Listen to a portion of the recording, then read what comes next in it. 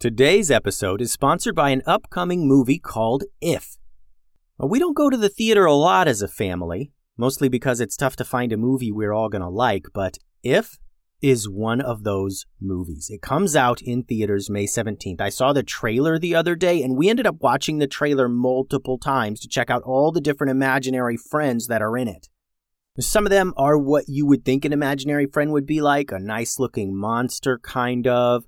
But other ones are so random, like this one that's a knight and one's a dragon and one is just a banana.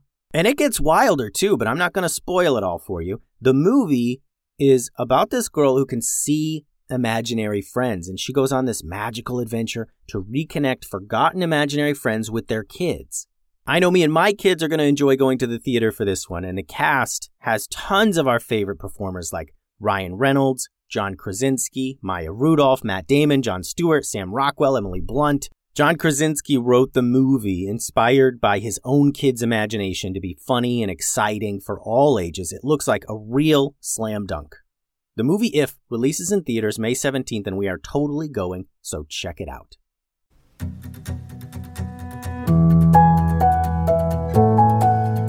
Hello, and welcome to another episode of the Kid Stories Podcast. I'm Phil Bechtel. Before we get started today, I want to give a shout out to a couple of listeners from Tasmania, Australia. Tasmania is a small island south of the Australian mainland, and it looks just absolutely beautiful. It looks like an awesome place. Isla and Asher live in Tasmania, and they're avid listeners of the podcast. Isla drew us a picture for the website. So thanks for that drawing, Isla. You guys can go to kidstoriespodcast.com and check that out. And thank you, Isla and Asher, for listening. Today we're going to begin another big adventure in the valley. We're going to pick up where we left off, after Captain Hans Gruber flew his pirate ship right into the rock fields and just wrecked everything. Today's episode is called The Mist Fairy Defenders, Part 1. Tubes and the other Rockfield residents were still cleaning up after the massive battle with Captain Hans Gruber from the Blizzards in the Valley stories. Many rock homes were still destroyed. The ninjas were helping with the repairs, and in a few weeks, the Rockfields would be good as new. In fact, it would be even better. The massive pirate ship was still broken in two and kind of sticking out of the ground. The wizards and ninjas decided to leave it there and turn it into more homes. They added support beams and started remodeling it. It was going to end up being like a huge pirate ship apartment building right there in the rock fields. The ninjas were in the middle of removing the last of the valuables from the ship when Tubes approached. "Momo," said Tubes, "thanks for all your help, all you ninjas. I've got to get away for a couple days. I'm going off to check on the mist fairies and do some trading." "Sure thing, Tubes," said Momo. "Travel safe." Tubes had been off to visit this mist fairy before. This fairy lived in a tiny forest between the Grey Mountains and the ocean, right next to a beach. Now, mist fairies, they used to populate all of the valley. They lived in every forest. But in recent years, their numbers have dwindled.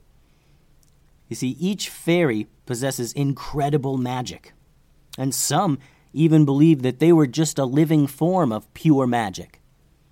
Over time, evil wizards and witches learned how to take magic from other creatures, so the mist fairies were threatened constantly by bad guys looking to nab them and drain their powers. Now, what few mist fairies were left remained mostly hidden. And Tubes had known this fairy for a very long time. She went to visit her pretty often, mostly to check on her and make sure she was doing all right.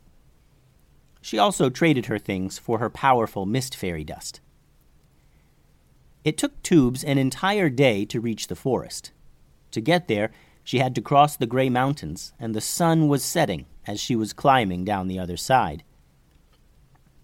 Right away, she noticed something amiss.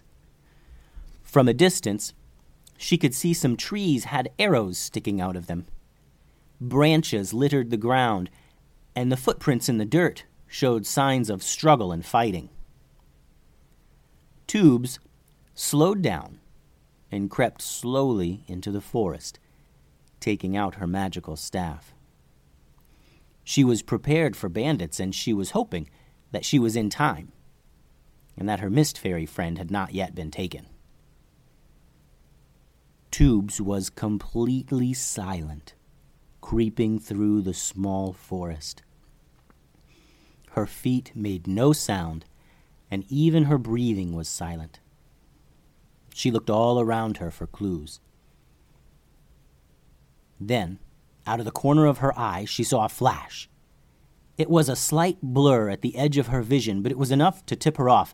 She leaned back, just as a person in ninja attire slashed a sword that came only inches from her face. This ninja was incredibly fast, too fast for Tubes to really get a look at him. Tubes calmly lifted her staff and blasted the ninja in the back. He cried out, "Ah!" and slammed into a tree, but quickly flipped back up onto his feet. Tubes squared away against the ninja, but saw his eyes dart and look behind her. Tubes ducked as another sword came slashing at her from behind.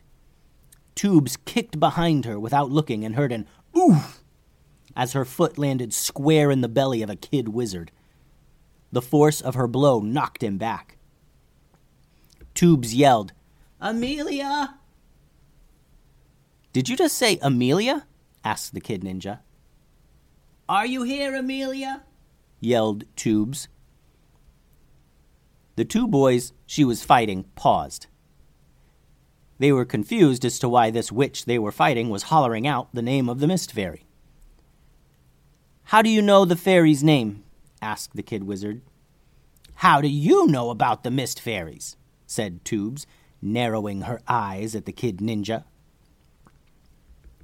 There was a rustling in the forest. In the leaves and trees across the floor, Tubes and the two boys turned their attention to that area, and a small, blue, glowing fairy flew out from behind the trees. "Tubes?" said the fairy.